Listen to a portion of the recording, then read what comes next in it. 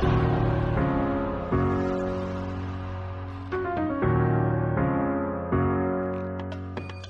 is Daniel Faggella, Head of Research at Emerge Artificial Intelligence Research. You're listening to the AI in Business podcast. Today we are focused on the world of life sciences. We've covered many direct use cases and applications of AI in life sciences, everything from computer vision to unique applications for drug discovery and automating the writing of clinical trials reports, you name it. We've covered a ton. We've yet to talk about the topic of knowledge graphs in drug discovery, and that's exactly what we cover today. Our guest is Dr. Krishna Balusu. He holds a PhD from the Institute of Cancer Research. He did his postdoctoral research at the University of Cambridge, and up until recently was an honorary lecturer for the Department of Neuroscience at the University of Sheffield. For the last 6 years, he's been with AstraZeneca currently as the Director of Early Computational Oncology. Someone who, needless to say, knows his stuff between both data science and his subject matter expertise. We speak today about knowledge graphs. How can we more effectively leverage the endless streams of data that we develop in life sciences in order to help us develop drugs and treatments? That's what Krishna focuses on in this episode. And this episode is also part of our AI is Here series. So not surprisingly, we spend a lot of our time focusing on the current impact of artificial intelligence. Where and how are knowledge graphs actually impacting workflows today? The AI is Here series is brought to you by SambaNova. As I've mentioned in some of these previous introductions, you can learn more about SambaNova in the outro of this episode. We're glad to be able to work with Krishna to record this particular conversation and get this along to you. So without further ado, let's roll right in. This is Krishna with AstraZeneca here on the AI in Business podcast.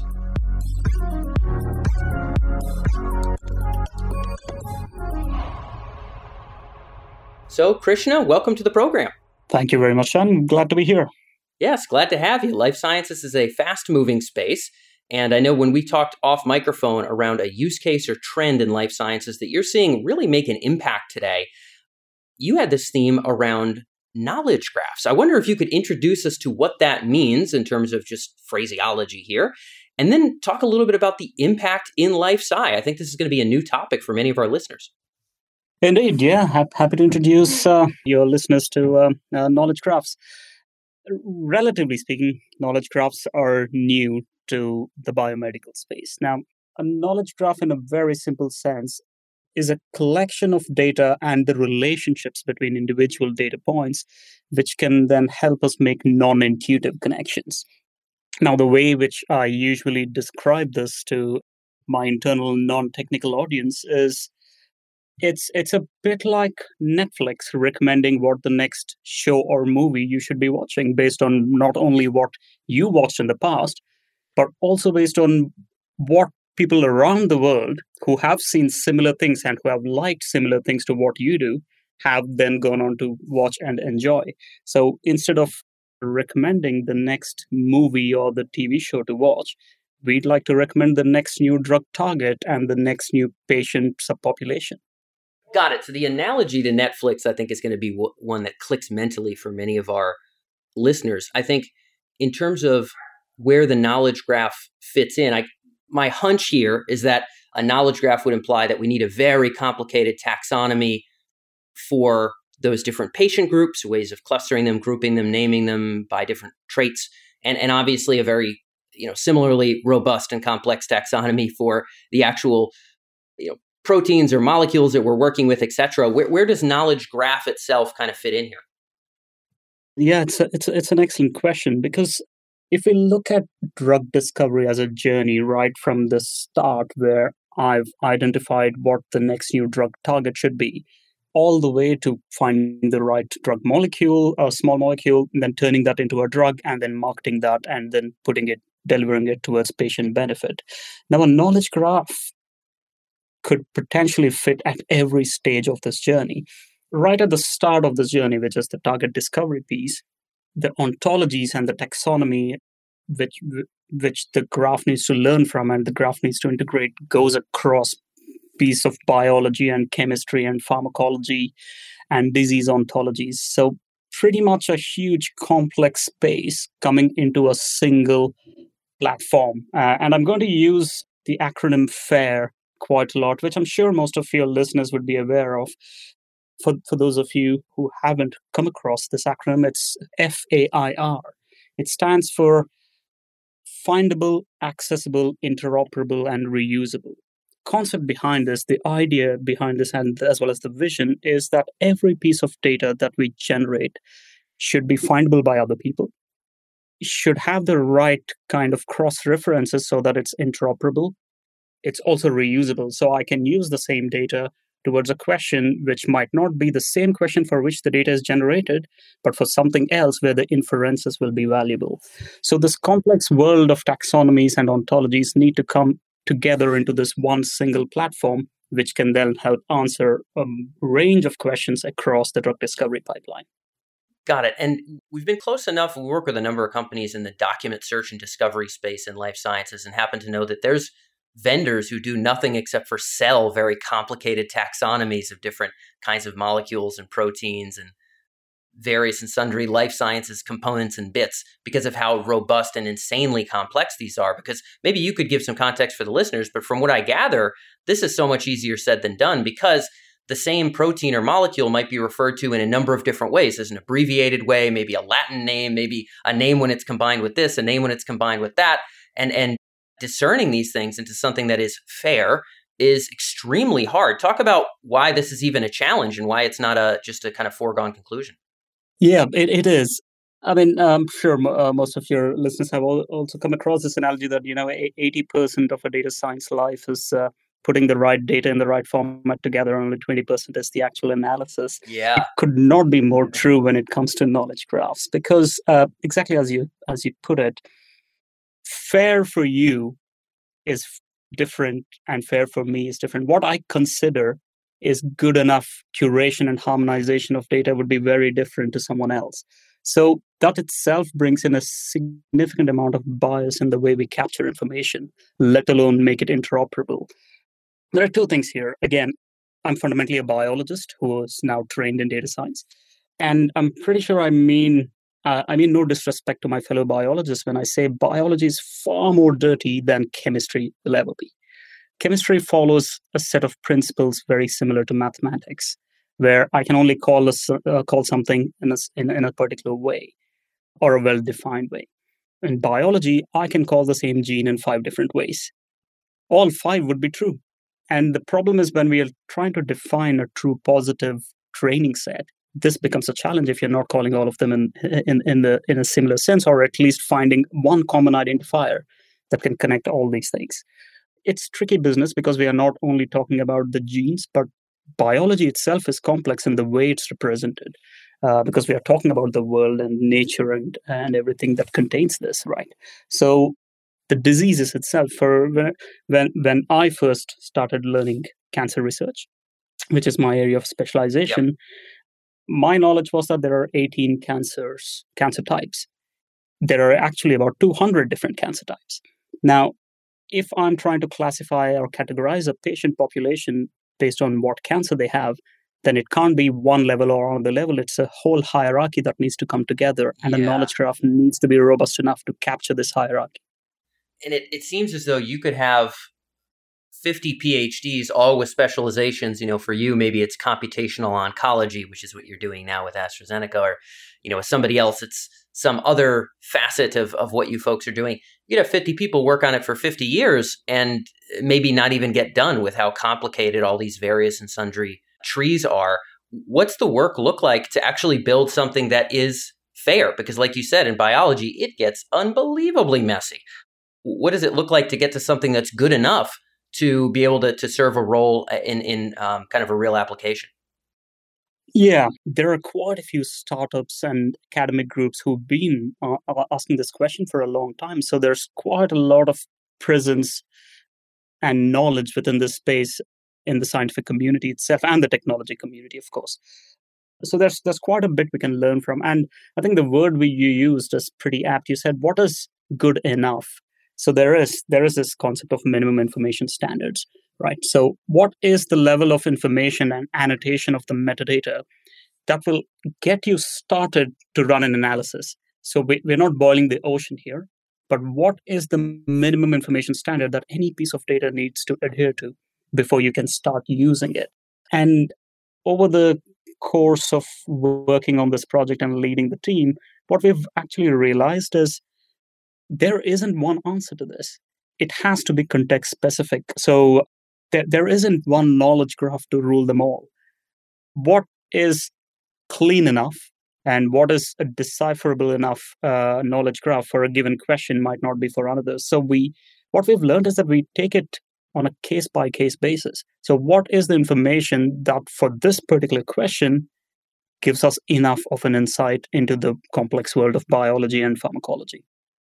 Got it. So yeah, being able to define those minimum standards in the context in which we're going to use the data. And the tough part is, like you said, we want it to be reusable. So there might be all kinds of ways we want to draw upon this data in the future that we haven't thought of now, but we can't think of all of those, right? We sort of need to get to some level of minimum standard that you're talking about. Absolutely. Absolutely. And again, this is where the question actually comes, which I'm sure you can understand that in an organization where I work, or at least the community I work with, for example, are my key stakeholders and the people who care about the results that come out of Knowledge Graph are either lab experts or in the clinical space. So these are individuals who are such experts in their field.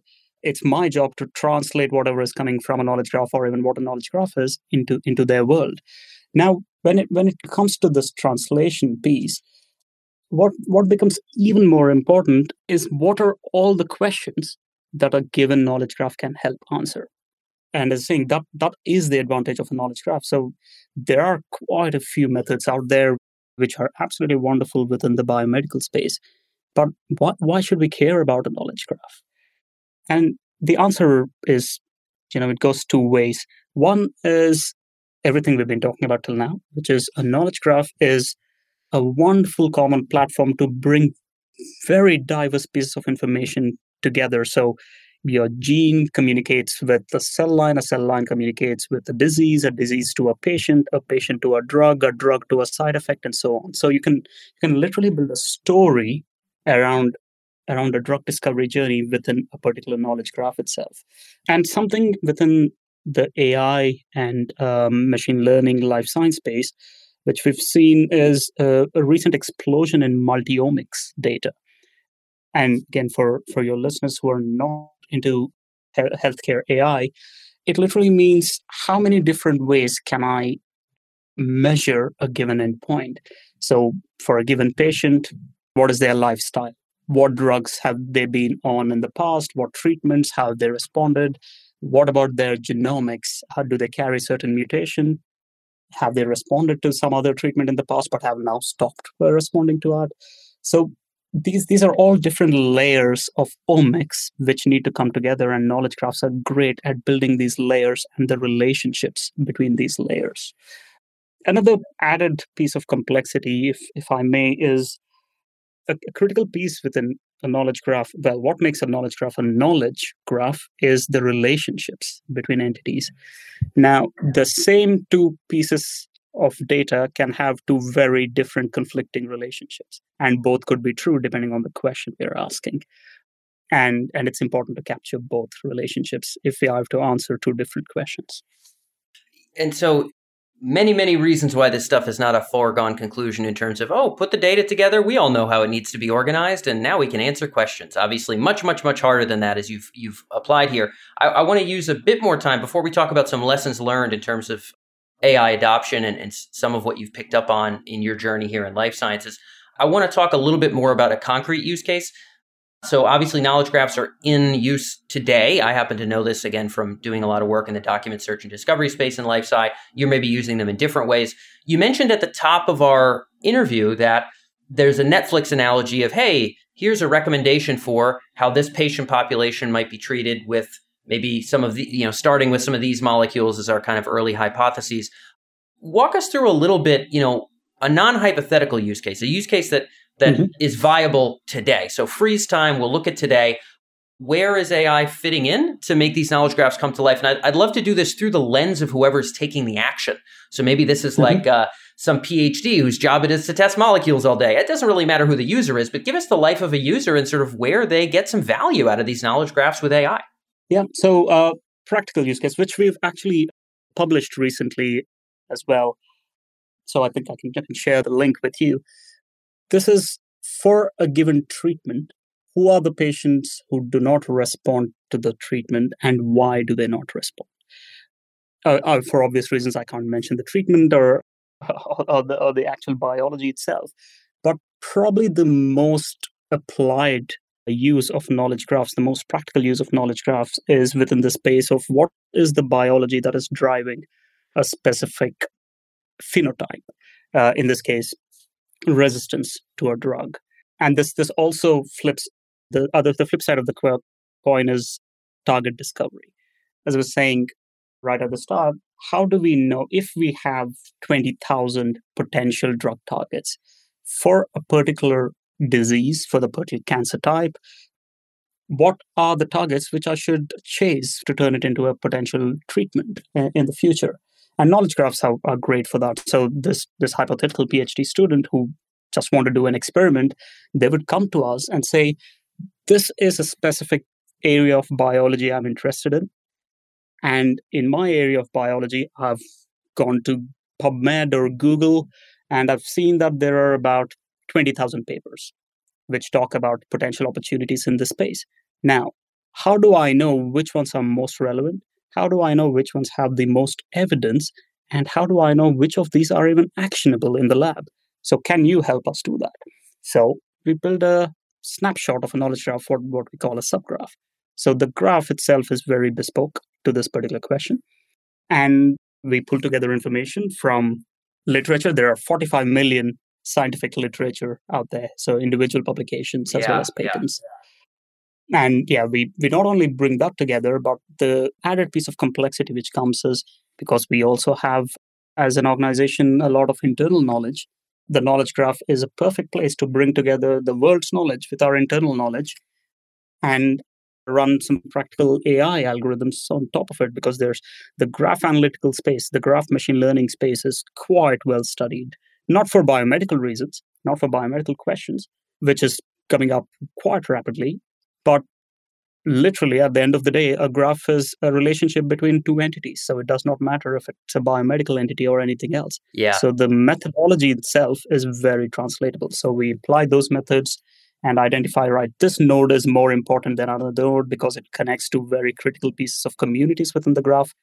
Go ahead and try and run an experiment to prove or disprove our hypothesis. Is there an analogy here, and I'd just like to make sure you can correct me if I'm wrong, is there an analogy of sort of, finding needles in haystacks? Obviously, drug development is not exactly a 100% success rate process, as you and I are well aware. It costs billions of dollars. We have to try so many various and sundry experiments before we can get somewhere productive. It sounds to me as though the knowledge graph is sort of potentially suggesting a possibility space that we hope, and maybe someday we'll be able to tangibly prove, is more fruitful. In other words, more likely to hit on a needle instead of more hay, more likely to hit on a solution as opposed to just another damn experiment than if we just tried to do all of this with our own human intuition. It sounds as though that's the value proposition, but I want to make sure that that's the right way to sum it up. It is. Maybe add a tiny twist to it. So please. You're absolutely right. The whole target discovery space, drug discovery space is needle in a haystack. What we are trying to see is converting the haystack into a well-connected network, right? That's the knowledge graph. So even if I'm not pinpointing what exactly is where the needle is, I'm pinpointing what string to pull, what piece of hay to pull that will lead you to the needle. And that's pretty much what we are trying to do with the knowledge graph itself. Got it. Okay, understood. So this is maybe an adjustment to that analogy for our listeners. I appreciate you trying to nutshell things with me. I think this is getting more clear mentally. And this sort of takes us into our next question, which is around some of the lessons you've learned in actually applying these techniques. Obviously, there's been a lot of complexity. You've done a tremendous amount of academic work as a lecturer and doing your PhD and now applying this stuff in the real world. When you think about what non-technical leaders should understand about bringing this knowledge graph use case to life, what are those things that somebody at kind of a director level who's really trying to solve important problems? In your case, obviously, it's discover the right drugs, make good use of the time of their talented people. What do those non-technical leaders kind of need to grasp about this use case to make it come to life well? Quite a few here, actually. Let me start with Maybe a short warning. A knowledge graph and the downstream analytics, it's not a push button exercise. It's not a stage where someone comes with a question. I say, oh, there you go. I already have a knowledge graph built. I'll hit enter and there you go. That's the result. It's not going to get to that stage. Or maybe I'm being too much of a purist here. Maybe it should not get to that stage because we have seen through quite a few use cases and of course failures that there is no one knowledge graph to rule them all. It has to be context specific. It depends on how much information you have, which is specific to that question. We do get a request and we say, this question does not actually need a knowledge graph. So it depends on where you can add the most, as you said, the value proposition lies. So the value proposition for us lies two places. One, can we identify the same solution in a much faster way? Because we have an automated system to do that, which already captures all this prior knowledge. Two, can we identify those hypotheses which, as humans and with our own inherent biases, and biology itself has inherent bias, we would never otherwise identify. It would never come up to the top of our list if I'm doing a manual curation process. So these are the two places where value lies. And my advice on that level to executives within this field would be, first, spend a bit of time understanding the question itself and whether it requires a knowledge graph. As part of the decision tree, if you do decide that it requires a knowledge graph, to what is the piece of data that can help answer this question? It doesn't have to be exactly the same. It doesn't have to be a direct edge, but is this piece of data, even within, if not one hop beyond that, can it be connected to the question in some way or the other? If it is, again, down the tree again, which is the data clean enough? Is the data fair enough? That's the piece, right? And how much effort will it take to actually verify the whole piece of data? If it can be, then yes, perfect, go ahead.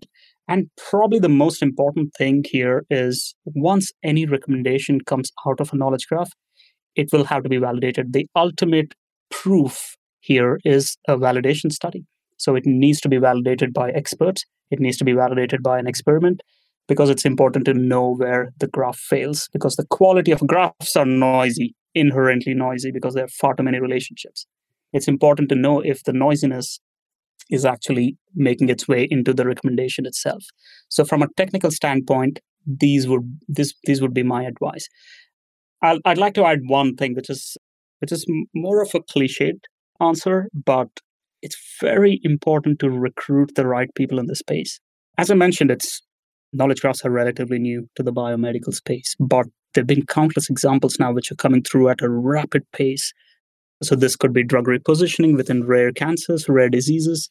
This could be, as I said, target discovery within the pandemic times. COVID knowledge graphs were everywhere because it was all about repositioning. What is out there which we can very quickly use to save lives? So there are good applications, but the number of people who are still a tiny population. So my advice to recruitment managers would be to find the right people who will have very different skills to what you do.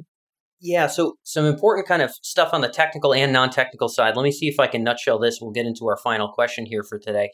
It sounds like two important messages, and these are ones that our listeners fortunately have had drummed into their skulls a great many times, being listeners here long-term on the program, hearing from a lot of very experienced people. One is, have an understanding of where this technology can add value. Know, where is this the right hammer for your nail? Because a knowledge graph or AI approaches are not silver bullets. They're going to require effort. We need to understand, okay, what are the circumstances under which this is the right tool for the job? And as business people, we really need to know that before we invest in these technologies. And a second one you'd mentioned was understand the fact that the setup of this particular use case, again, we're talking about knowledge graphs and drug discovery right now, will require knowing how to iteratively determine the accuracy of this model. So sort of there is the care and feeding of our system. There is the maintenance and measurement of our system. It is not merely building it on the front end. So know that that is going to be required.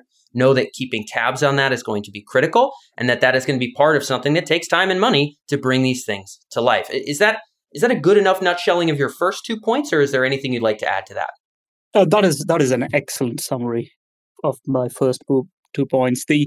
probably a tiny addition is the iterative nature. Now, graphs evolve over a period of time. If we are talking about a living and learning knowledge graph, which can dynamically help answer certain questions, the graph needs to evolve. So the word iterative is critical here. A graph will evolve, so will the relationships within a graph, so will the results that will come out of a graph. Got it. So important things for those of you who are not going to be writing the code, which is certainly most of our listeners, to have a firm grasp of before going down this road. Clearly a powerful use case, but obviously there's important things to know as we move into it. My last question here, Krishna, is around sort of AI in EMEA. We're speaking to a lot of very smart people in the UK and in Europe in general around artificial intelligence. You have been out here to the Boston area because your employer happens to have a location out here. And I wonder if you'd have a perspective on this that might be interesting for the listeners. When you think about enterprise AI adoption, maybe it's also AI talent, AI deployment in the EU versus, let's say, the States, are there any things that are important for you to note in terms of differences? Differences in how decisions are made from execs, differences in terms of aggressiveness of new kinds of applications. I'd love to get a sense kind of what is potentially different or worth understanding about the European environment there. Yeah, no, it's a very, very interesting question, probably also very intriguing. And I think I'll try and answer this in two different ways. One, within the healthcare sector itself, how this AI adoption is different. And the second one is beyond healthcare itself. I think at the base of it will come down to what are the translatable pieces of knowledge, technology, which can move beyond domains. So something which is built for the energy sector being utilized for the healthcare sector, something which is built for self-driving cars coming into the machine, into the artificial intelligence and healthcare world. I think that jump is happening quite well. I think that can happen even better. I think again, just because of the geographical proximity or something around those spaces, it might make it easier within certain continents as opposed to others. But that is something which will drive a mega change in the way AI adoption across enterprise AI happens within large organizations and even startups. It doesn't necessarily have to be large organizations. The second piece of my answer here would be within the healthcare sector itself. Now, when you use AI to come up with a recommendation that immediately impacts a human being, a patient's life, it will obviously need to go through certain regulations and certain rules and certain guidelines and principles and ethics. I think that from an industry, from our own domain perspective, that's going to be quite different because different organizations, different countries, different continents will have their own definitions of what this looks like and what does this mean. So when it comes to EU, for example, they're talking about GDPR, what level of data you can share, what can you use the data for, how much is the individual aware of what their data being is used for. And when it comes to AI and machine learning, as we all know, more data, better it is to come up with more accurate predictions.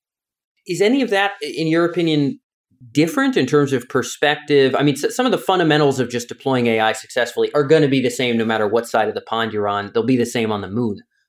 But in terms of sort of the reality of how these things are deployed and how executives are deciding on projects and how aggressive they are in investing in this stuff, is there anything at all that you feel like could be different kind of in terms of what European enterprises maybe struggle with or are good at? Maybe it's talent, maybe it's process, et cetera. Maybe it's executive decision-making versus elsewise. Any take there? Well, I mean, talent. Okay, let's start with talent. So talent is, I think, definitely one of the key indicators of how well we are doing within this industry. From the outset, it does feel like North America has a much larger talent pool as well as a larger opportunity space as compared to what we have within the EU. Again, this is a very personal opinion, by the way, not a generalized statement. Perfectly fine. But at the same time, this is where I'll go back to my previous answer, which is how translatable is this talent across domains? And I think the translatability of talent across these different functions, different industries, what I have seen in my personal experience of recruiting individuals within the team is it's easier to do that within US, within North America, than it is in the EU. The startup space is something which we should talk about in terms of what's different across different geographical locations as well. The startup space is very vibrant everywhere, right? So in the US it is, in the EU there's mass space. I'm in Cambridge, UK, which is the startup capital of the country here. And the support these early stage AI startups require and deserve, but in the end, whether they get or don't get, that is very different across the pond as well. And I think that's something where we could learn quite a bit in terms of the amount of support and the amount of sponsorship and funding available to such organizations. Yeah, so building kind of a more robust venture ecosystem for the startups that need it in the UK. Yeah, absolutely. And there are quite few wonderful ones, right? I mean, there are absolutely wonderful organizations and which have been coming up recently. There's some brilliant ideas which for large organizations is a bit risky, but we as organizations, and we partner with academic institutions, startups, and so on. So these are opportunities where there is a potential win-win situation here. Got it. Okay, cool. Super worthwhile point for folks to take home. Krishna, I know that's all we had for time on this interview. I sincerely appreciate you being able to join us from across the pond. It's been great having you on. Thanks again. Thank you very much, Dan. I enjoyed the chat.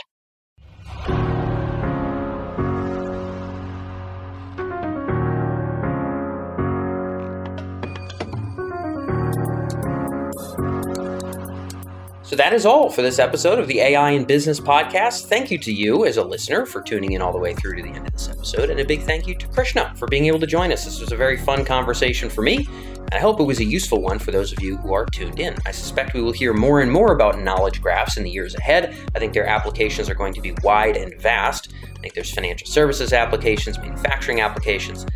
But hearing about the up close and personal impact in life sciences was a fun journey today.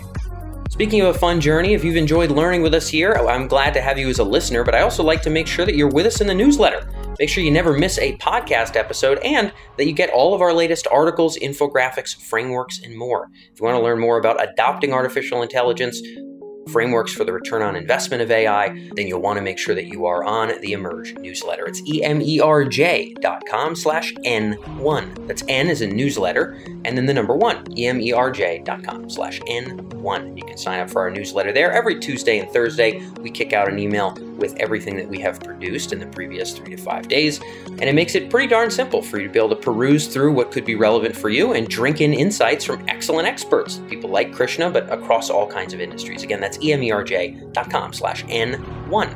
And again, in closing, this AI is Here series is brought to you by Samba Nova.